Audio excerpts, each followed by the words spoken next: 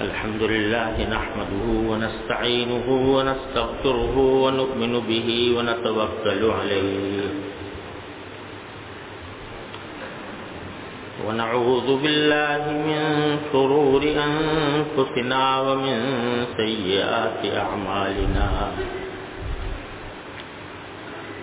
من يهده الله فلا مضل له ومن يضلله فلا هادي له وأشهد أن لا إله إلا الله وحده لا شريك له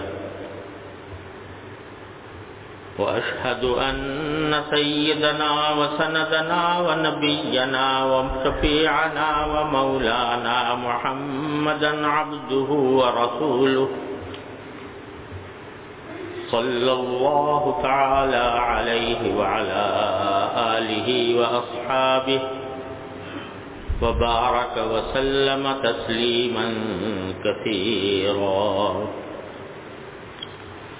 أما بعد یہ ہمارے مرشد حضرت شیخ عبدالحی عارفی قدس اللہ تعالیٰ سرہ کی کتاب ہے اسوہ رسول اکرم صلی اللہ علیہ وسلم.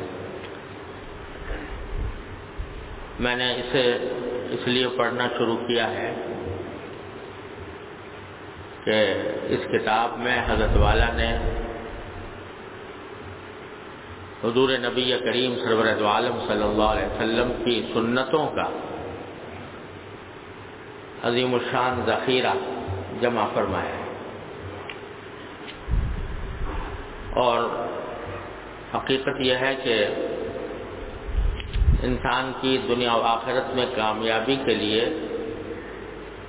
سب سے بڑا اکسیر نسخہ وہ حضور نبی کریم صلی اللہ علیہ وسلم کی سنت کی اتباع ہے. سارے دنیا کے علوم، معارف اور جتنی اصلاحی تحریکیں ہیں وہ اس وقت تک کامیاب نہیں ہو سکتی جب تک کہ حضور نبی کریم صلی اللہ علیہ وسلم کی سنت کی اتباع نہ ہو. آپ نے اپنی حیات طیبہ میں ہماری جتنی زندگی کی ضروریات ہیں ان سب کے بارے میں ایک بہترین نمونہ چھوڑا. اللہ تبارک و تعالی نے فرمایا کہ لقد کان لکم فی رسول اللہ اسوۃ حسنہ، تمہارے لیے اللہ کے رسول میں بہترین نمونہ ہے. زندگی کا جو کام بھی کرنا چاہو اس میں نبی کریم صلی اللہ علیہ وسلم کی حیات طیبہ اور آپ کی سیرت طیبہ میں آپ کا نمونہ دیکھو. آپ نے وہ کام کس طرح کیا، اس طرح کرو گے تو اللہ تبارک و تعالیٰ کے محبوب بھی بنو گے. یحببکم اللہ، اللہ تمہیں محبوب بنا لے گا اور دنیا و آخرت کی ساری کامیابیاں اس میں حاصل ہوں گی. اور جو کچھ ہم پر زوال آیا ہوا ہے اور جو کچھ ہم مصائب و آلام کا شکار ہیں، اگر غور کرو تو اس سب کا واحد سبب نبی کریم صلی اللہ علیہ وسلم کی سنت کو چھوڑنا، آپ کے طریقے سے الگ راستہ اختیار کرنا یہ ہے. ہم نے اپنا نمونہ اور اپنا مقتدی غیروں کو بنایا ہوا ہے. اس کی وجہ سے دنیا بھر میں ذلیل و خوار بھی ہیں، مصائب و آلام کا شکار بھی ہیں. لہذا واحد راستہ یہی ہے کہ پھر لوٹیں اسی طرف حضور نبی کریم صلی اللہ علیہ وسلم کی سنت کی طرف. اب آج کل ربیع الاول کا مہینہ ہے اور اس میں سیرت طیبہ کی محفلیں جگہ جگہ منعقد ہوتی ہیں. اس کو بھی ہم نے ایک رسم بنا لیا ہے. اس میں کوئی شک نہیں کہ جس زمانے میں، جس مہینے میں، جس دن میں حضور نبی کریم سرور عالم صلی اللہ علیہ وسلم دنیا میں تشریف لائے، وہ اس کائنات کی تاریخ کا سب سے عظیم دن تھا، اس میں کوئی شک و شبہ کی گنجائش نہیں۔ اللہ جل جلالہ نے اس دن کو اس بات کے لیے منتخب فرمایا کہ محسن انسانیت، شاہکار تخلیق باری تعالی سرکار دو عالم صلی اللہ علیہ وسلم اس وقت دنیا میں تشریف لائے، آپ کی تشریف آوری سے ایک نور پھیلا، وہ سب سے زیادہ عظیم دن تھا۔ اور اگر اسلام میں کسی کا یوم پیدائش منانے کا تصور ہوتا تو اس سے زیادہ کسی دن کو استحقاق نہیں تھا کہ اس کا وہ دن منایا جائے، سرکار دو عالم صلی اللہ علیہ وسلم کے پیدائش۔ لیکن اللہ تبارک و تعالی نے دین ایسا عطا فرمایا ہے جو ہمیں رسمی کارروائیوں سے زیادہ عملی کام کی طرف متوجہ کرتا ہے۔ اس وجہ سے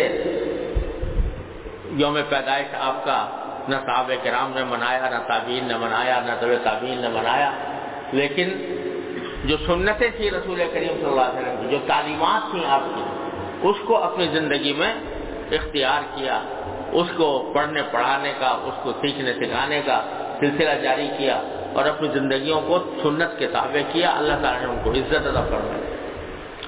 آج ہمارے ہاں محفلیں منعقد ہو رہی ہیں، رسمی طور پر یوم پیدائش منایا جا رہا ہے رسول کریم صلی اللہ علیہ وسلم کا، محفلیں بھی ہو رہی ہیں، لیکن ذرا سا جائزہ لے کر دیکھیں کہ کیا کسی محفل کے بعد کسی ایک انسان کے دل میں حضور نبی کریم صلی اللہ علیہ وسلم کی کسی ایک سنت کو زندہ کرنے کا خیال آتا ہے؟ کہ سیرت النبی کا جلسہ بھی ہو گیا، بڑی دعادار تقریریں بھی ہو گئیں، سبھی کچھ ہو گیا، لیکن کیا اس کے نتیجے میں کسی ایک انسان کی زندگی میں کوئی تبدیلی، کہ پہلے ایک سنت پر عمل نہیں کرتا تھا اب عمل کرنا شروع کر دیا، ایسا ہو گیا؟ تو عام طور سے الا ماشاء اللہ جواب نفی ہی میں ملتا ہے۔ اس کا نتیجہ یہ کہ وہی سیرت طیبہ جس نے دنیا میں انقلاب برپا کیا تھا، آج وہ پڑھی بھی جا رہی ہے، پڑھائی بھی جا رہی ہے اور سنائی بھی جا رہی ہے، لیکن نتیجہ اسی طرح ڈھاک کے تین پاس ہے۔ تو اللہ تبارک و تعالی ہمیں اس غفلت سے نکالے اور سرکار دو عالم صلی اللہ علیہ وسلم کی سنتوں پر عمل کی توفیق عطا فرمائے۔ اس غرض سے میں نے یہ کتاب پڑھنی شروع کی ہے، اللہ تعالیٰ مجھے بھی آپ کو بھی اس پر عمل کی توفیق عطا فرمائے۔ پھر سنتوں کی بھی، کیونکہ رسول کریم صلی اللہ علیہ وسلم کی سنت طیبہ وہ زندگی کے ہر شعبے پر حاوی ہے، اس لیے اس کی بہت سی جزیات ہیں، بہت سے قسمیں ہیں۔ اس میں سے ہم لوگوں نے جو دیندار کہلاتے ہیں، جو متدین متشرع کہلاتے ہیں، کچھ سنتوں کو تو اختیار کر لیا، الحمدللہ، اللہ تعالیٰ کا شکر ہے، اس کی توفیق ہو گئی۔ جس سنت پر بھی عمل کی توفیق ہو جائے وہ اللہ تعالیٰ کی نعمت ہے۔ لیکن بہت سی نعمتیں ایسی ہیں، سنتیں ایسی ہیں کہ ان پر عمل کی توفیق عام طور سے نہیں ہوتی الا ماشاء اللہ، تو اس کا حضرت نے پہلے ذکر کیا ہے ایسی سنتوں کا۔ اب میں اس وقت جو پڑھ رہا ہوں، فرمایا رحمت عالم صلی اللہ علیہ وسلم کی شان عفو و کرم، معاف کر دینے کی عادت، لوگوں کے ساتھ شفقت اور محبت سے پیش آنے کی عادت، اور معاف کر دینا، اپنے حق کو چھوڑ دینا، یہ نبی کریم صلی اللہ علیہ وسلم کی عظیم سنت تھی۔ تو حضرت والا نے فرمایا اس میں کہ کفار مکہ 21 سال تک رسول اکرم صلی اللہ علیہ وسلم اور آپ کے نام لیواؤں کو ستاتے رہے۔ ظلم و ستم کا کوئی حربہ ایسا نہ تھا جو انہوں نے خدا واحد کے فرشتوں پر آزمایا نہ ہو، حتیٰ کہ وہ گھر بار اور وطن تک چھوڑنے پر مجبور ہو گئے۔ لیکن جب مکہ فتح ہوا تو اسلام کے یہ بدترین دشمن مکمل طور پر رسول اکرم صلی اللہ علیہ وسلم کے رحم و کرم پر تھے، اور آپ کا ایک اشارہ ان سب کو خاک و خون میں ملا سکتا تھا۔ ایک اشارہ کرتے سب کے خون کی ندیاں بہہ جاتی ہیں۔ لیکن ہوا کیا ان تمام جباران قریش سے جو خوف اور ندامت سے سر نیچے ڈالے آپ کے سامنے کھڑے تھے، آپ نے پوچھا تمہیں معلوم ہے کہ میں تمہارے ساتھ کیا معاملہ کرنے والا ہوں؟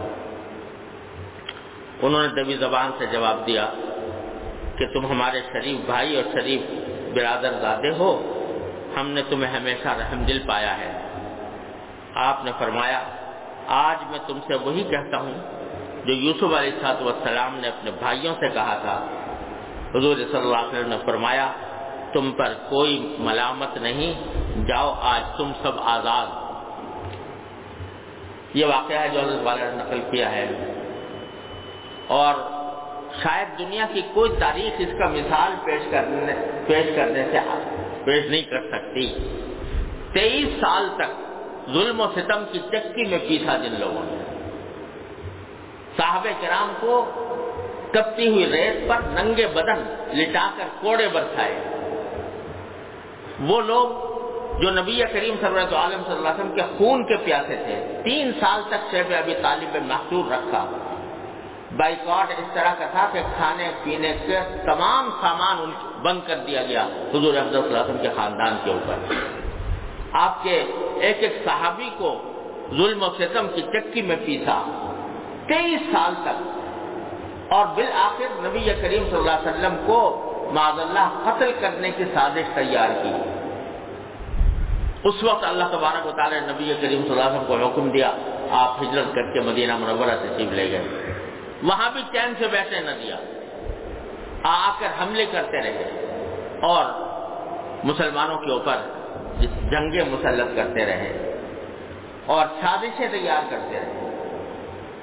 اللہ تبارک و تعالیٰ نے اپنے فضل و کرم سے 8 سال کے بعد حضور اقدس صلی اللہ علیہ وسلم کی ہجرت کے 8 سال کے بعد اللہ تبارک و تعالیٰ نے موقع عطا فرمایا، اور اس طرح موقع عطا فرمایا کہ صلح حدیبیہ میں خود نبی کریم صلی اللہ علیہ وسلم نے پیشکش فرمائی تھی کہ 10 سال تک میں تم سے جنگ بندی کا معاہدہ کرتا ہوں۔ رسول کریم صلی اللہ علیہ وسلم نے 10 سال تک کے لیے جنگ بندی کا معاہدہ کیا تھا کہ ہم آپس میں جنگ نہیں کریں گے قریش کے لوگوں سے، مکے والوں سے معاہدہ کر لیا تھا، اور معاہدہ کر کے سرکار دو عالم صلی اللہ علیہ وسلم اس پر اس سختی سے کاربند تھے کہ جو معاہدے کی شرائط تھی اس کو آپ نے کسی بھی لمحے میں اس کی کوئی خلاف ورزی گوارا نہیں کی۔ معاہدے میں بعض انتہائی ظالمانہ شرائط بھی تھی۔ یہ شرط تھی معاہدے کے اندر کہ اگر کوئی شخص مکہ مکرمہ سے مسلمان ہو کر مدینہ منورہ آئے گا تو اس کو حضور اقدس صلی اللہ علیہ وسلم واپس مکہ مکرمہ میں بھیجیں گے، مدینہ میں رہنے کی اجازت نہیں دیں گے۔ اور اگر کوئی خدا نہ کرے کوئی مسلمان مدینہ منورہ سے مکہ مکرمہ چلا جائے گا تو قریش کے لوگ اس کو واپس بھیجنے کے پابند نہیں ہوں گے۔ اب یہ بظاہر بڑی ایسی ظالمانہ شرط تھی، لیکن سرکار دو عالم صلی اللہ علیہ وسلم نے صلح کی خاطر اس شرط کو بھی منظور کر لیا، لیکن یہی شرط آگے چل کر ان کے گلے پڑ گئی، اور وہ اس طرح کہ ایک مرتبہ ایک صحابی سے حضرت ابو بصیر رضی اللہ تعالیٰ عنہ، وہ مکہ مکرمہ سے ہجرت کر کے مسلمان ہو کر نبی کریم صلی اللہ علیہ وسلم کی خدمت میں آئے۔ ان کے پیچھے پیچھے قریش کے لوگ بھی پہنچ گئے، اور انہوں نے حضور اقدس صلی اللہ علیہ وسلم سے کہا کہ دیکھیے آپ نے معاہدہ کیا تھا کہ کوئی آدمی بھی اگر مسلمان ہو کر آئے گا تو آپ اس کو واپس لوٹائیں گے، ہمیں واپس کیجیے۔ اب سرکار دو عالم صلی اللہ علیہ وسلم معاہدہ فرما چکے تھے، لہٰذا ابو بصیر سے کہا بھائی میں معاہدہ کر چکا ہوں، میں تمہیں اپنے پاس نہیں رکھ سکتا، لہذا واپس ہی ہونا پڑے گا۔ وہ واپس چلے گئے، اور جو 2 آدمی ان کے تعاقب میں آئے تھے، ابو بصیر نے واپس جاتے ہوئے، چونکہ وہ دشمن تھے اور کھلی عداوت پر تلے ہوئے تھے، واپسی میں ابو بصیر نے ان میں سے ایک کو قتل کر دیا، اور قتل کر کے وہ دوسرا جو تھا وہ بھاگ کے رسول کریم صلی اللہ علیہ وسلم کی خدمت میں آیا، اور اس نے کہا کہ میرے ساتھی کو تو قتل کر دیا ہے اور مجھے بھی شاید قتل کر دیں یہ لوگ۔ تو رسول کریم صلی اللہ علیہ وسلم نے فرمایا بھائی میں نے تو اپنا معاہدہ پورا کیا تھا کہ واپس بھیج دیا، اب تمہاری ان کی دشمنی ہے تم اس کے خون کے پیاسے، وہ تمہارے خون کے پیاسا ہوگی، میں کیا کر سکتا ہوں؟ لہذا اس کو واپس بھیج دیا۔ ابو بصیر نے یہ کیا کہ بجائے مکہ مکرمہ جانے کے مکہ مکرمہ سے کچھ فاصلے پر سمندر کے کنارے ایک جگہ پڑاؤ ڈال دیا، وہاں رہنے لگا، اور بظاہر یہ اعلان بھی کر دیا ہوگا انہوں نے کہ مکہ مکرمہ سے اگر کوئی شخص مسلمان ہو کر مدینہ جانا چاہے تو وہ مدینہ منورہ جانے کے بجائے میرے پاس آ جائے، یہاں ابو بصیر کے پاس۔ تو وہاں رفتہ رفتہ ایک تھوڑی سی جمعیت جمع ہو گئی ابو بصیر کے ساتھ، انہوں نے چھاپا مار جنگ شروع کر دی، جو بھی وہاں سے گزرتا اس کے اوپر حملہ، ان کا حق تھا کہ ان کو ظلم و ستم کیا جا رہا تھا، انہوں نے چھاپا مار جنگ شروع کر دی، جو بھی وہاں سے گزرتا اس کو وہ اس کے اوپر حملے کرتے تھے، یہاں تک کہ ان کے ناک میں دم آ گیا قریش کے لوگوں کو۔ آخرکار یہ خود آئے اور آ کر نبی کریم صلی اللہ علیہ وسلم سے کہا کہ ہم اس شخص کو واپس لیتے ہیں، اب اگر کوئی شخص آپ کے پاس مدینہ آئے تو آپ اس کو بھیجنے کے پابند نہیں ہے، ان کو اپنے پاس ہی رکھ لیا کریں۔ اس طرح وہ شرط بھی ان کے گلے پڑ گئی۔ بعد میں انہوں نے خود عہد شکنی کی، اور عہد شکنی کے نتیجے میں رسول کریم سرور دو عالم صلی اللہ علیہ وسلم کے جو حلیف تھے ان کے اوپر انہوں نے حملہ کیا اور معاہدے کی خلاف ورزی کی۔ تو اس وقت رسول کریم صلی اللہ علیہ وسلم نے اعلان فرما دیا کہ اب میں، کیونکہ تم نے خلاف ورزی کی لیا ہے، لہذا اب میں جنگ بندی کا پابند نہیں ہوں۔ اللہ تبارک و تعالیٰ نے اس وقت مسلمانوں کو ایک قوت عطا فرما دی تھی، تو اس واسطے نبی کریم سرور دو عالم صلی اللہ علیہ وسلم وہاں سے صحابہ کرام کے لشکر کے ساتھ فتح مکہ کے لیے روانہ ہوئے، اور جب روانہ ہوئے تو اللہ تبارک و تعالیٰ نے نبی کریم سرور دو عالم صلی اللہ علیہ وسلم کے لیے یہ خصوصیت عطا فرمائی تھی کہ اس موقع پر تمہارے لیے حدود حرم حلال ہیں، یعنی حرم میں تو کسی بھی شخص کو قتل کرنا حرام ہے، اور قرآن کریم میں فرمایا من دخلہ کان آمنا، جو حدود حرم میں داخل ہو جائے اسے پوری طرح امن ہوگا، اور اس کو قتل کرنا جائز نہیں ہے، یہاں تک کہ اگر کوئی شخص قاتل بھی ہو تو وہاں حرم میں قتل نہیں کیا جائے گا، حرم سے باہر لے جا کر اس کو مارا جائے گا، حرم کے اندر قتل نہیں کر سکتے۔ لیکن اس موقع پر نبی کریم صلی اللہ علیہ وسلم کو اللہ تعالیٰ نے حکم جاری کر دیا کہ آپ چونکہ مکہ مکرمہ فتح کرنے جا رہے ہیں، کفار سے اس کو خالی کرنے جا رہے ہیں، لہذا آپ کے لیے حلال ہے کہ اگر جتنے بھی راستے میں لوگ آئیں آپ ان کو قتل کر سکتے ہیں، خون بہا سکتے ہیں۔ تو مکہ مکرمہ کو اللہ تبارک و تعالیٰ نے حلال کر دیا نبی کریم صلی اللہ علیہ وسلم کے لیے۔ تو اگر آپ چاہتے تو اپنے جو کچھ تکلیفیں انہوں نے پہنچائی تھیں اس سب کا انتقام بڑی شدت کے ساتھ لے سکتے تھے، خون کی ندیاں بہا سکتے تھے، لیکن سرکار دو عالم صلی اللہ علیہ وسلم جب مکہ مکرمہ میں فاتح کی حیثیت سے داخل ہو رہے ہیں، کوئی اور فاتح ہوتا تو اس کی گردن تنی ہوئی ہوتی، سینہ اکڑا ہوا ہوتا کہ میں اسی سرزمین پر اب میں فاتح بن کر داخل ہو رہا ہوں، لیکن صحابہ کرام فرماتے ہیں کہ نبی کریم صلی اللہ علیہ وسلم داخل ہو رہے تھے مکہ مکرمہ میں، اونٹنی پر سوار تھے اور آپ کی گردن سینے سے لگی ہوئی تھی، جھکی ہوئی تھی، اور آنکھوں میں آنسو تھے، اور زبان مبارک پر یہ آیات تھیں کہ انا فتحنا لک فتحا مبینا، قرآن کریم کی سورہ فتح کی آیات کہ ہم نے تمہیں فتح مبین عطا کی ہے، یہ الفاظ تھے۔ اور داخل ہوتے ہوئے عام اعلان کر دیا کہ جو شخص بھی اپنا ہتھیار ڈال دے گا اسے امن ہے، جو اپنے گھر کا دروازہ بند کر لے گا اسے امن ہے، جو حرم میں داخل ہو جائے گا مسجد حرام میں اسے امن ہے، جو ابو سفیان کے گھر میں داخل ہو جائے گا اسے امن ہے۔ سارا امن کا عام اعلان کر کے آپ مکہ مکرمہ میں داخل ہوتے ہیں، اور روایات میں آتا ہے کہ جب نبی کریم صلی اللہ علیہ وسلم مکہ مکرمہ میں داخل ہوئے تو کعبہ شریف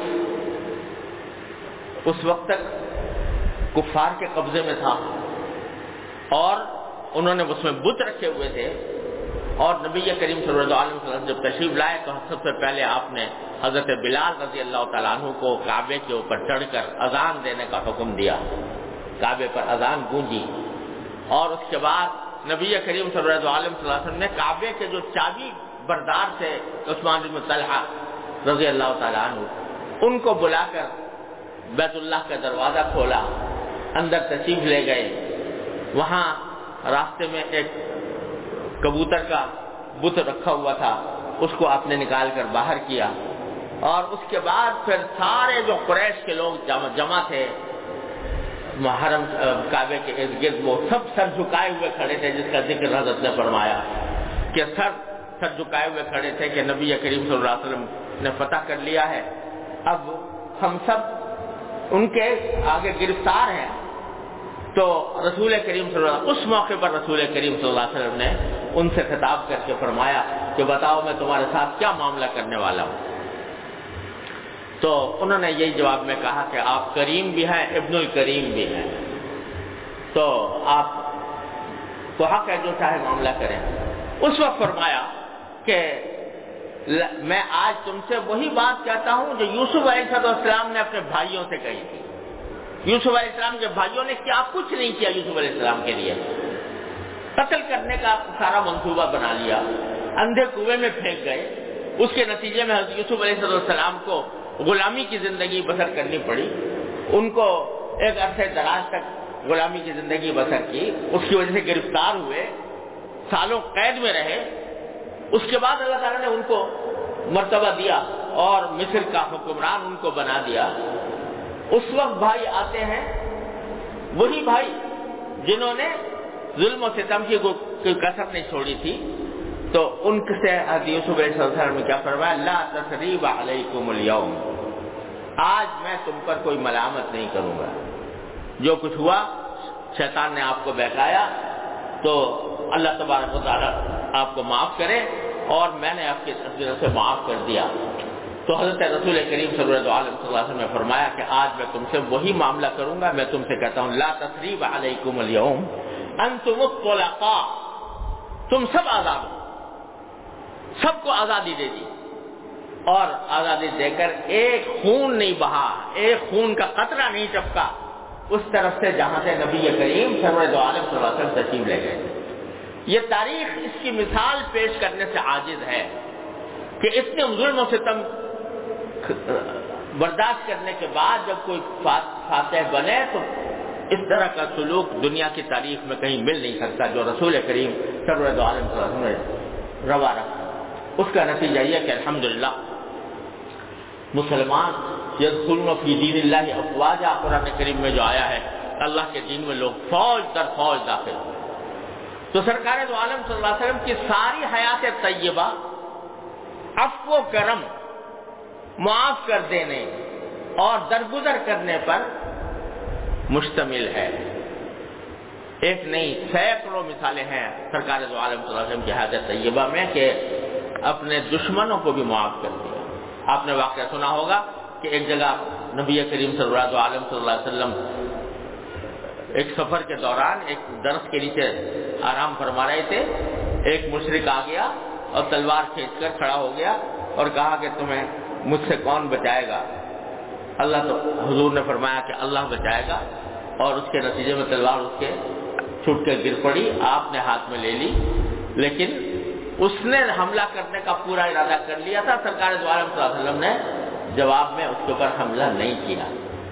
تو اللہ تبارک و تعالیٰ نے سرکار دو عالم صلی اللہ علیہ وسلم کی حیات طیبہ میں ایک عظیم سنت معاف کر دینے کی، درگزر کرنے کی، اپنے مخالفین، اپنے دشمنوں، اپنے مد مقابل لوگوں کو معاف کرنے کی سنت، یہ عظیم سنت ہے نبی کریم صلی اللہ علیہ وسلم کی۔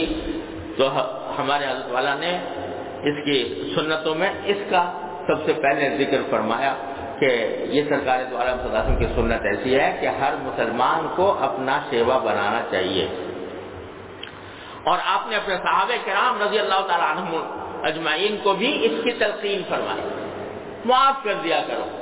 قرآن کریم نے جگہ جگہ معافی کی فضیلت بیان فرمائی ہے۔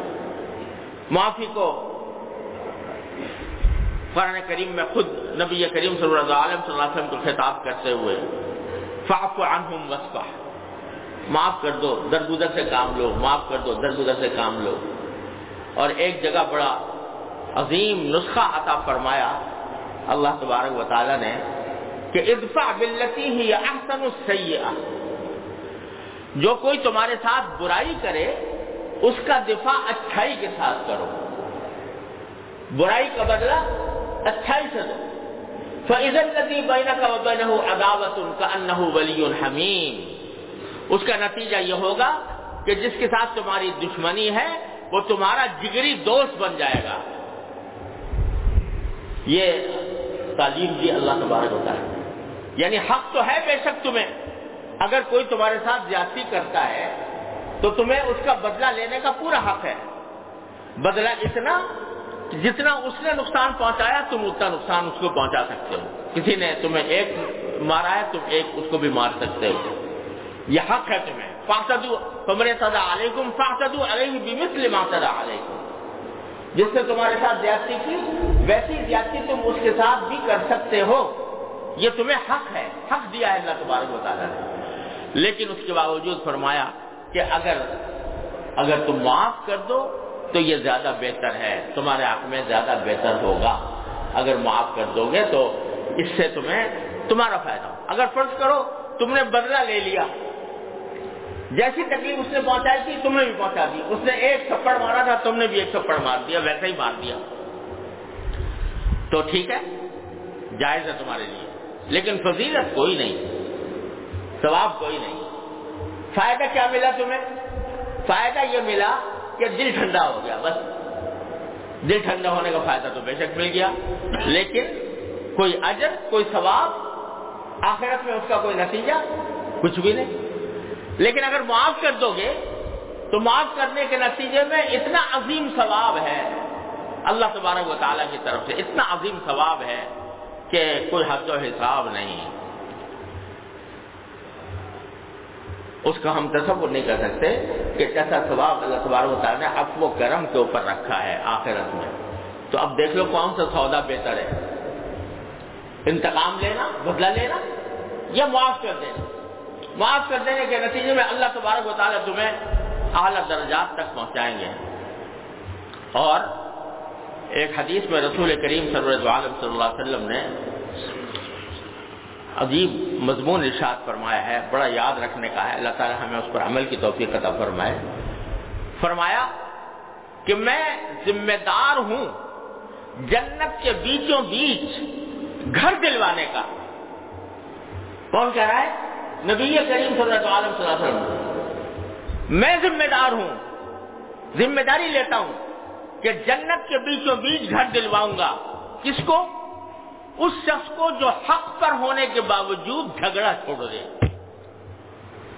یعنی حق پر تھا اور حق پر ہونے کی وجہ سے وہ اپنا حق لے سکتا تھا لیکن حق لینے میں جھگڑا کرنا پڑ رہا تھا، تو وہ اگر اس جھگڑے کو چھوڑنے کے لیے اپنا حق چھوڑ دے تو میں ذمہ دار ہوں جنت کے بیچوں بیچ گھر دلوانے کا۔ سرکار دو عالم صلی اللہ علیہ وسلم۔ اب بتاؤ بدلہ لے لیتا تو کیا ہوتا، لیکن اگر چھوڑ دیا اور معاف کر دیا تو اس معاف کرنے کے حق کے نتیجے میں اللہ تبارک و تعالیٰ جنت کے بیچوں بیچ گھر دلوائے گا۔ یہ اتنا بڑا عظیم اجر معاف کرنے کا اللہ تبارک و تعالیٰ نے بیان فرمایا۔ ٹھیک ہے، اگر بدلہ لینا چاہتے ہو شریعت نے حق دیا ہے لیکن افضل یہ ہے اور زیادہ اجر کا سبب یہ ہے کہ تم اس کو معاف کر دو۔ مجھے یاد آیا میرے شیخ حضرت مولانا مسیح اللہ خان صاحب قدس اللہ تعالیٰ سرہ نے ایک واقعہ سنایا تھا کہ ایک شخص تھا، وہ کسی بزرگ کے پاس گیا اور ان سے جا کر کہا کہ حضرت ہم نے سنا ہے کہ اولیاء کرام کی مختلف شانیں ہوتی ہیں، کوئی کسی شان کا ہوتا ہے کوئی کسی شان کا ہوتا ہے، ان کے رنگ بھی مختلف ہوتے ہیں، تو میں ذرا وہ اولیاء کرام کی مختلف شانیں معلوم کرنا چاہتا ہوں کہ کیسی کیسی شانیں ہوتے ہیں اولیاء کرام۔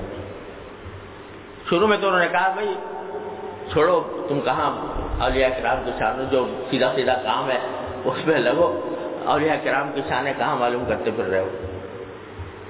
انہوں نے کہا کہ نہیں میرا دل چاہ رہا ہے کہ کچھ کہ اچھا اگر دل ہی چاہ رہا ہے تو ایسا کرو کہ فلاں جگہ جانا، تو وہاں 3 بزرگ بیٹھے ہوئے ذکر کر رہے ہوں گے، 3 بزرگ ہوں گے وہ بیٹھے ہوئے ذکر کر رہے ہوں گے، تو تم ایسا کرنا کہ ان کے تینوں کے پیچھے سے جا کے ان کے کمر پہ ایک مکہ مار دینا، پھر دیکھنا کیا ہوتا ہے۔ یہ بڑا اس نے کہا کہ جی عجیب مسئلہ ہے۔ کہا کہ نہیں، اگر اولیاء کی شانیں معلوم کرنی ہے تو جاؤ، جا کے دیکھو اور وہاں پر ہر ایک کے پشت پہ ایک مکہ مار دینا۔ یہ شخص گیا تو باقی وہاں 3 بزرگ بیٹھے ہوئے تھے، ذکر کر رہے تھے، تو اس نے ایک کے تینوں کے کمر پہ مکہ مار دیا پیچھے سے جا کے۔ تو پہلے کے مکہ مارا تو انہوں نے پیچھے مڑ کے دیکھا ہی نہیں، اپنے ذکر میں لگے ہوئے تھے، ذکر میں مشغول رہے، کوئی آ کے مکہ مار گیا تو مار جائے، وہ اپنے کام میں لگے ہوئے تھے، لگے رہے، ذکر کرتے رہے۔ دوسرے کے مارا تو مارتے ہی وہ پیچھے کی طرف مڑے اور مڑ کر جتنے زور کا مکہ مارا تھا اس نے اتنا ہی اس نے مار دیا، اور پھر اپنا کام میں لگ گئے، ذکر میں لگ گئے۔ پھر تیسرے کو مارا تو وہ پیچھے مڑے اور مڑ کے کہنے لگے بھائی تمہارے ہاتھ میں چوٹ تو نہیں لگی؟ تمہارے ہاتھ میں کوئی، تم نے مارا تو میرے کمر سخت تھی، اس کے اوپر کہیں لگ رہے تھے، تمہارے ہاتھ میں کوئی چوٹ تو نہیں لگی؟ تکلیف سے اس کو پھیلانے لگے۔ تو یہ پھر جن بزرگ نے بھیجا تھا ان کے پاس آئے، کہا جی واقعی عجیب و غریب قصہ ہوا، تینوں نے عجیب عجیب کام کیا۔ کیا ہوا کہ جی پہلے نے تو مارا تھا، پہلے تو نے تو مڑ کے نہیں دیکھا اپنا کہ کیا ہوا کیا نہیں ہوا، وہ اپنے کام میں لگے رہے۔ کہا کہ دوسرے کا کیا ہوا کہ دوسرے نے مڑ کے مارا، انہوں نے مجھے بھی مار دیا ہے۔ تو انہوں نے کہا جتنا زور کا تم نے مارا تھا اتنا ہی مارا، ان سے کچھ زیادہ مارا؟ کہا کہ نہیں، جتنا میں نے زور کا مارا تھا اتنا انہوں نے بھی مار دیا، اور پھر اپنے کام میں لگ گئے۔ کہا کہ تیسرے نے کیا کیا کہ تیسرے نے وہ مڑ کر بجائے اس کے کہ مجھے کچھ میرا مکہ اکا مارتے، انہوں نے میرا ہاتھ ہی پھیلانا شروع کر دیا کہ کہیں اس کو تمہیں تکلیف تو نہیں پہنچی۔ تو حضرت نے فرمایا دیکھو تینوں شانیں تم نے دیکھ لیں اللہ والوں کی۔ جو پہلے صاحب تھے انہوں نے سوچا کہ یار مجھے حق تو ہے کہ میں اس کا بدلہ لے لوں، لیکن جتنی دیر مجھے بدلہ لینے میں لگے گی اتنی دیر اللہ کا ذکر کروں گا، اس میں زیادہ فائدہ ہوگا۔ اس لیے انہوں نے کوئی مڑ کے نہیں دیکھا، اپنے کام میں لگے رہے۔ دوسرے جو بزرگ تھے انہوں نے کہا کہ بدلہ لے لیا انہوں نے تم سے، اور اتنا ہی لیا جتنا کہ تم نے مارا تھا۔ اور اس کی وجہ بھی ان بزرگ نے بیان فرمائی کہ بعض مرتبہ بزرگ لوگ بدلہ اس لیے لے لیتے ہیں، ورنہ عام طور سے بزرگوں کا عادت بدلہ لینے کی نہیں ہوتی، لیکن کوئی بزرگ اس لیے بدلہ لے لیتے ہیں کہ اگر بدلہ نہیں لیں گے تو بعض اوقات اللہ تبارک و تعالیٰ کی طرف سے اس کے اوپر کوئی عذاب نہ آ جائے۔ ایک حدیث قدسی میں فرمایا گیا ہے کہ من عادی لی ولیا فقد آذنتہ بالحرب، جو میرے کسی ولی سے دشمنی کرتا ہے میرا اس کے خلاف اعلان جنگ ہے۔ تو بعض اوقات کسی اللہ والے کے ساتھ زیادتی کرنے کے نتیجے میں اللہ تبارک و تعالیٰ کا عذاب متوجہ ہونے کا اندیشہ ہوتا ہے، تو بدلہ لے لیتے ہیں تو وہ عذاب بھی چل جاتا ہے۔ تو اس واسطے انہوں نے بدلہ لے لیا۔ تیسرے بزرگ جو تھے ان کو اپنے تکلیف کی تو کوئی پرواہ نہیں تھی، ان کے اوپر یہ حال غالب تھا کہ میری ذات سے کسی کو کوئی تکلیف نہ پہنچے، تو انہوں نے بجائے بدلہ لینے کے الٹا تمہارے ہاتھ سے لانا شروع کر دیا۔ تو یہ مختلف، تم پوچھ رہے تھے کہ اولیاء کرام کی مختلف شانیں کیا ہوتی ہیں، تو یہ 3 شانیں تم نے دیکھ لی، الگ الگ شانیں ہیں اور الگ الگ حالات ہیں۔ تو حق تو تھا بدلہ لینے کا، لیکن یہ سوچ کر کہ بدلہ لے کر مجھے کیا ملے گا، میں اللہ تبارک و تعالیٰ کے رضا حاصل کرنے کے لیے، اجر و ثواب حاصل کرنے کے لیے معاف کر دیتا ہوں۔ تو بھائی معاف کرنے کی عادت جو ہے یہ نبی کریم سرور دو عالم صلی اللہ علیہ وسلم کی عظیم سنت ہے، اور آج ہم لوگ اس سنت کو بھلائے بیٹھے ہیں۔ ذرا ذرا سی بات پر جھگڑے ہیں، لڑائیاں ہیں، عداوتیں ہیں، دشمنیاں ہیں، ایک دوسرے کے منہ دیکھنے کے روادار نہیں ہیں. اگر یہ سنت اللہ تبارک و تعالی ہمارے اندر پیدا فرما دے تو ہمارے بہت سے جھگڑے، قضیے، بہت سے تنازعات خود بخود ختم ہو جائیں. نبی کریم صلی اللہ علیہ وسلم نے صحابہ کرام کو قدم قدم پر تعلیم دی کہ معاف کر دو. میں نے پہلے بھی سنایا تھا کہ حضرت عائشہ صدیقہ رضی اللہ تعالیٰ عنہ کے اوپر اتنا زبردست بہتان لگایا گیا منافقین کی طرف سے، بدبختوں کی طرف سے. اسی بہتان میں بعض سادہ لوگ مسلمان بھی پروپیگنڈے کے اثر میں آ گئے. تو ایک صاحب تھے حضرت مصطح ابن اساسہ رضی اللہ تعالیٰ عنہ، وہ بھی کہیں اس پروپیگنڈے کے زد میں آ گئے تھے. ان سے بھی منہ سے کوئی ایسی باتیں نکل گئی تھی. حضرت صدیق اکبر رضی اللہ عنہ ان کے اوپر وہ ان کی امداد کیا کرتے تھے، مالی امداد کیا کرتے تھے. حضرت صدیق اکبر نے جب دیکھا کہ میری بیٹی کے خلاف یہ بات کر رہے ہیں تو انہوں نے وہ امداد بند کر دی.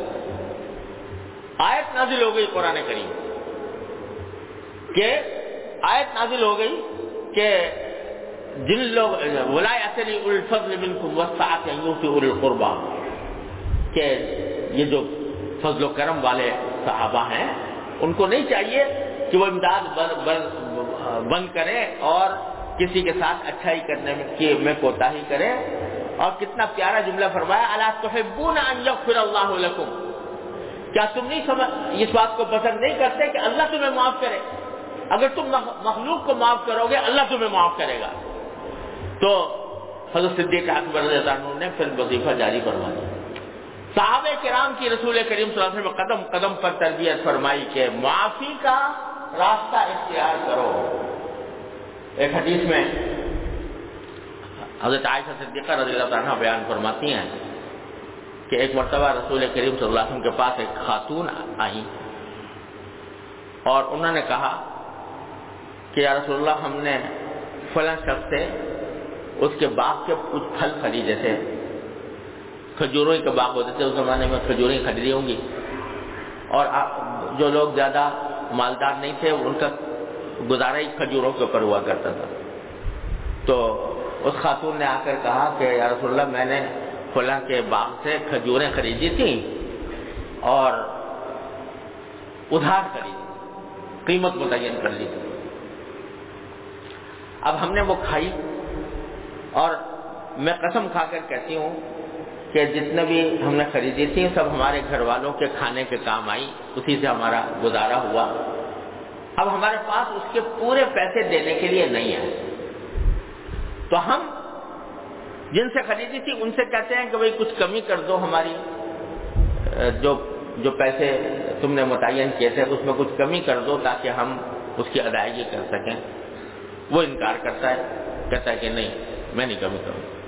اور ایک مرتبہ جب ہم اس کے پاس گئے کہ بھئی کمی کر دو، تو اس نے قسم کھا کر کہہ دیا کہ میں قسم کھاتا ہوں کہ کمی نہیں کروں گا.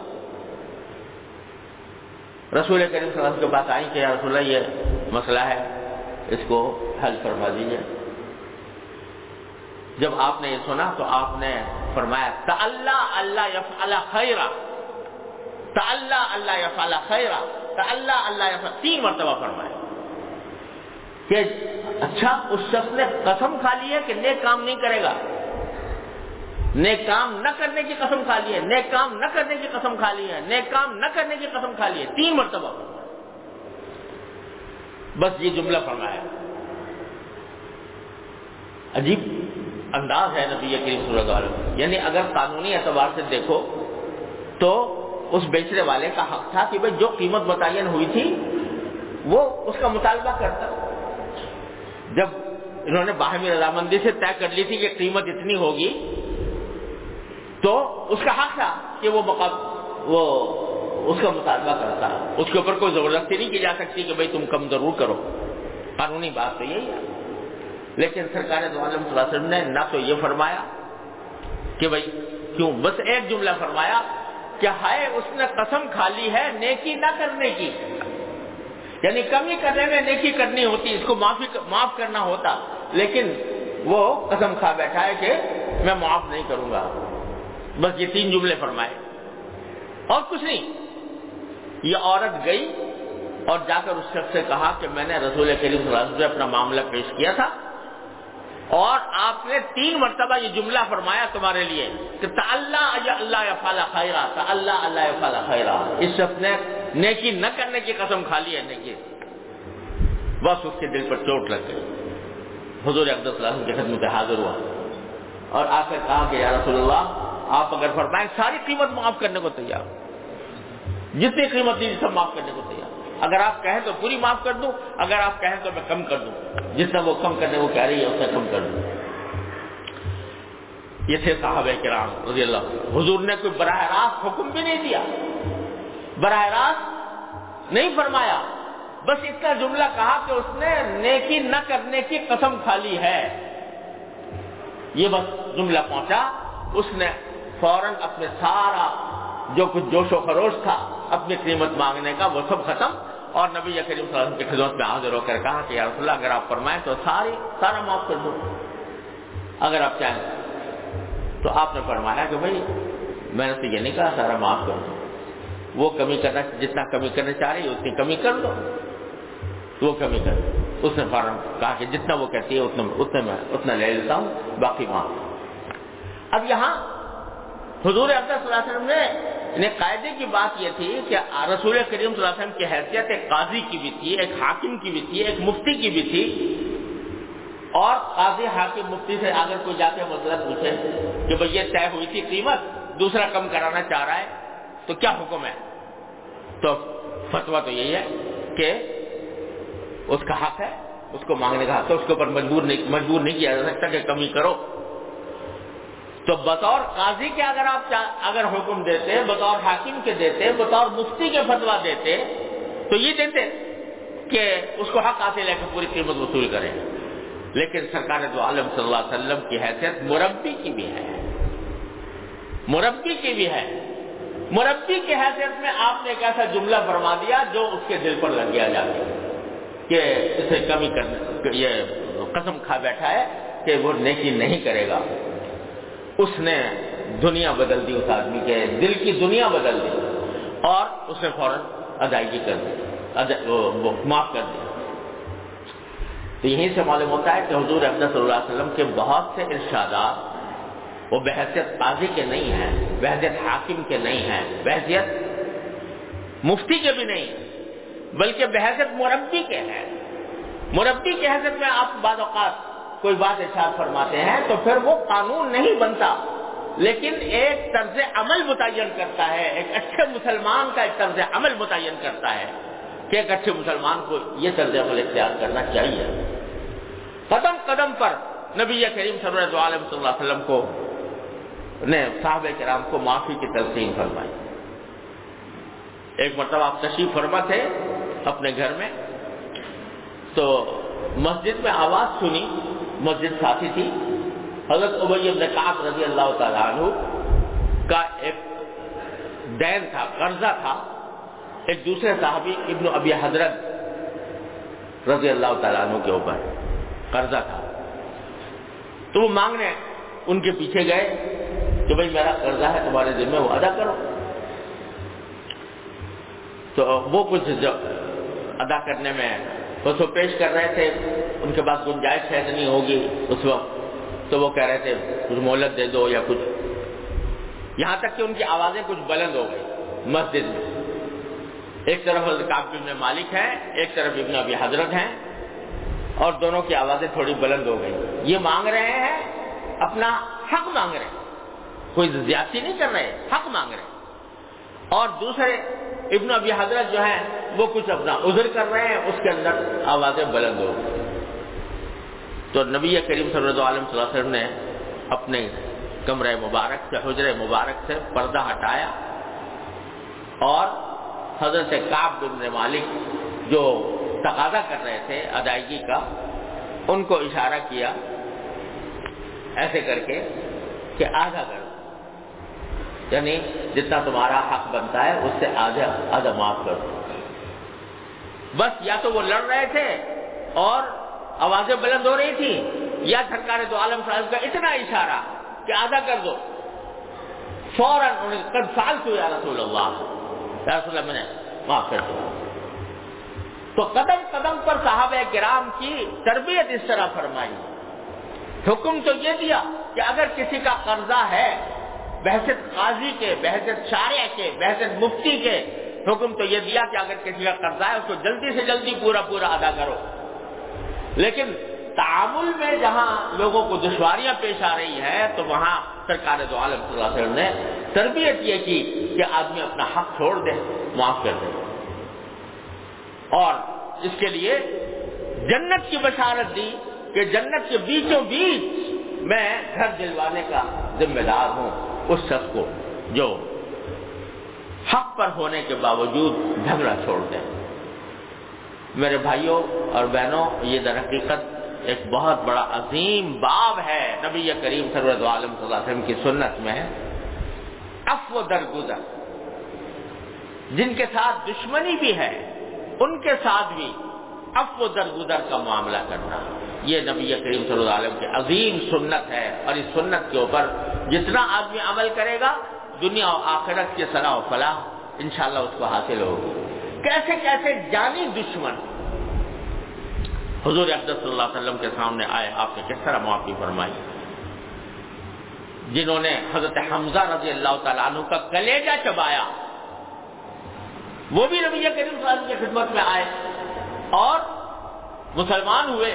اسلام لانے کے بعد سرکار کو معاف کر دیا نبی کریم صلی اللہ علیہ وسلم۔ حضور کے ایک چچا زاد بھائی تھے، ابو سفیان ابن حارث، اب ان کو رضی اللہ تعالی عنہ کہتے ہیں، چچا زاد بھائی تھے اور حضور اقدس صلی اللہ علیہ وسلم کے ہم عمر تھے تقریباً، اور بچپن میں نبی کریم صلی اللہ علیہ وسلم ابو سفیان کے ساتھ جیسے بچپن میں کھیل کود ہوتا ہے اس طرح کا بھی معاملہ تھا۔ لیکن جو ہی نبی کریم صلی اللہ علیہ وسلم نے رسالت کا دعویٰ کیا اور آپ پیغمبر بنے تو اس شخص نے نبی کریم صلی اللہ علیہ وسلم کی دشمنی پر کمر باندھ اور نبی کریم صلی اللہ علیہ وسلم کو تکلیفیں پہنچانے کا کوئی دقیقہ چھوڑا نہیں۔ شاعر آدمی تھے، حضور اقدس صلی اللہ علیہ وسلم کے بارے میں ہجویہ قصیدے، حضور اقدس صلی اللہ علیہ وسلم کی توہین اعوذ باللہ، قصیدے پر قصیدے انہوں نے کہے، لوگوں کے اندر پروپیگنڈا کیا سرکار دو عالم صلی اللہ علیہ وسلم کے خلاف۔ حضرت حسان بن ثابت رضی اللہ تعالیٰ عنہ نے انہی کے جواب میں قصیدے کہے ہیں حضور اقدس صلی اللہ علیہ وسلم کی مدافعت میں اور حضور کی منقبت میں۔ جب ساری زندگی گزار دی حضور کی دشمنی میں، یہاں تک کہ فتح مکہ کا موقع آ گیا، یہی فتح مکہ کا موقع آ گیا، آپ کا لشکر روانہ ہوا مدینہ منورہ سے مکہ مکرمہ کو فتح کرنے کے لیے۔ تو اس وقت ابو سفیان ابن حارث نے دیکھا کہ اب تو حضور غلبہ پانے والے ہیں، مکہ مکرمہ سارا آپ کے زیر نگی آ جائے گا۔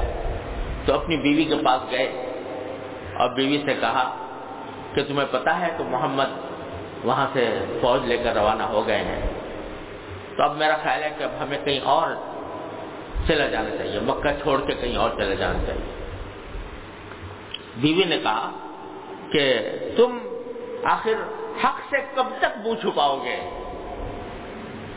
یہ جملہ انہوں نے کہا، حق سے کب تک منہ چھپاؤ گے؟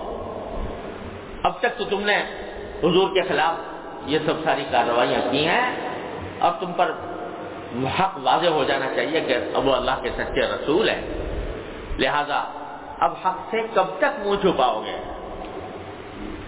اس پر ابو سفیان نے کہا، ابو سفیان بن حارث، یہ دوسرے ابو سفیان، ایک تو مشہور ابو سفیان ہے، یہ دوسرے ابو سفیان بن حارث، تو کہا کہ اچھا یہ بتاؤ کہ کیا اگر میں ان کے پاس جاؤں اور مسلمان ہو جاؤں کیا وہ مجھے معاف کر دیں گے؟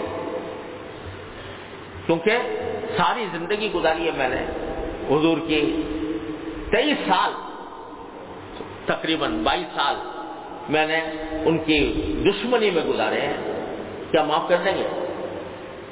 تو بیوی نے کہا کہ تم جا کر تو دیکھو، ان کے بارے میں یہ سب جانتے ہیں کہ وہ معاف کرنے والے ہیں۔ تو یہ کسی طرح چھپ چھپا کر مکہ مکرمہ سے نکلے کہ کسی طرح حضور افضل صلی اللہ علیہ وسلم کا لشکر مکہ مکرمہ آ رہا تھا کہ کسی طرح اس لشکر میں جا کے شامل ہو پہنچے. رسول کریم صلی اللہ علیہ وسلم کا لشکر آگے بڑھ رہا تھا, یہ مکہ مکرمہ سے جا کر ملے تو وہاں دیکھا کہ میں کس طرح اس میں داخل ہوں, حضور تک کیسے پہنچوں, کوئی سفارش والا ہو. تو حضرت عباس رضی اللہ تعالیٰ جو حضور کے چچا تھے ان کے پاس گئے اور ان سے کہا کہ مجھے رسول کریم صلی اللہ علیہ وسلم کا سامنا کرتے ہوئے مجھے بڑی شرم آتی ہے, مجھے اپنے ساتھ لے کے چلے جاؤ حضور کے پاس. اور یہ حضرت عباس رضی اللہ تعالیٰ عنہ ان کو ساتھ لے کر اپنے پیچھے لے کر حضور صلی اللہ علیہ وسلم کے قریب پہنچے. تو تھوڑی دیر میں حضور صلی اللہ علیہ وسلم جب حضرت عباس کو دیکھا, ان کے ساتھ ان کو دیکھا, تو حضرت عباس سے پوچھا یہ کون ہے تمہارے ساتھ؟ اس طرح کھڑے ہوئے تھے جیسے چہرہ پوری طرح واضح نہیں تھا, کون ہے تمہارے ساتھ؟ تو حضرت عباس نے کہا ابو سفیان ابن حارث ہے. تو آپ چونکہ ساری زندگی دشمنی میں گزری تھی, آپ نے چہرے مبارک پھیر لیا ان کی طرف, کچھ کہا نہیں لیکن چہرہ پھیر لیا. پھر عباس رضی اللہ عنہ نے سفارش کی کہ یا رسول اللہ یہ اب تائب ہو کر آئے اور انہیں دشمنی اپنی چھوڑ دی ہے, تو آپ اس کو معاف فرمائیں. نبی کریم صلی اللہ علیہ وسلم نے معاف فرمایا. اور پھر ابو سفیان نبی کریم صلی اللہ علیہ وسلم کے ساتھ اس وقت سے ایسی جانثاری کے ساتھ ہوئے کہ جب غزوہ حنین کے موقع پر سارے لوگ پیچھے ہٹ رہے تھے, یہ ابو سفیان بن حارث تھے جو رسول کریم صلی اللہ علیہ وسلم کی سواری کی لگام پکڑے ہوئے سرکار دو عالم صلی اللہ علیہ وسلم کے ساتھ تھے. اور ایک مرتبہ پھر مدینہ منورہ جب آ گئے تو ایک مرتبہ نبی کریم صلی اللہ علیہ وسلم حضرت عائشہ کے ساتھ کہیں جا رہے تھے, تو وہاں سے ابو سفیان ابن حارث سامنے سے آئے. تو حضرت عائشہ صدیقہ رضی اللہ تعالیٰ عنہا سے آپ نے پوچھا کہ تم جانتی ہو یہ کون ہے؟ کہ یہ ابو سفیان ابن حارث ہے, اور اب اس کا حال یہ ہے کہ مسجد میں سب سے پہلے داخل ہونے والا شخص اور سب سے آخر میں نکلنے والا شخص ابو سفیان ابن حارث ہوتا ہے. تو سرکار دو عالم صلی اللہ علیہ وسلم کی پوری حیات طیبہ اور صحابہ کرام کے ساتھ طرز عمل, صحابہ کرام کی تربیت کا طرز عمل, وہ عفو, درگزر, حلم, بردباری اور معاف کرنے کے واقعات پر سے بھرا ہوا ہے.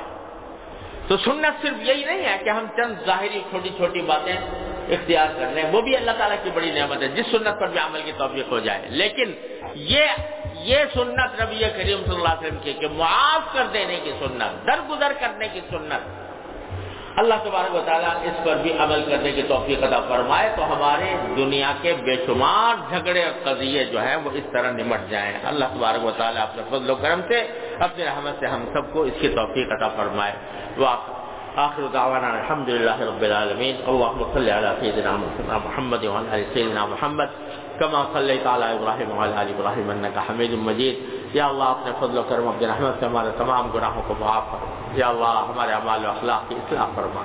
یا اللہ ہمیں سیدھے راستے پر چلنے کی توفیق عطا فرما. یا اللہ اتباع سنت کی توفیق کامل و راسخ عطا فرما.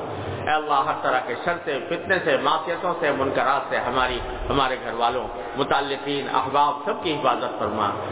یا اللہ تمام حاضرین و حاضرات کو ان کے تمام جائز مقاصد میں کامیابی عطا فرما. اللهم انا نسألك من خير ما سألك من عبدك ونبيك سيدنا محمد صلى الله عليه وسلم ونعوذ بك من شر ما استعاذك من عبدك ونبيك سيدنا محمد صلى الله عليه وسلم.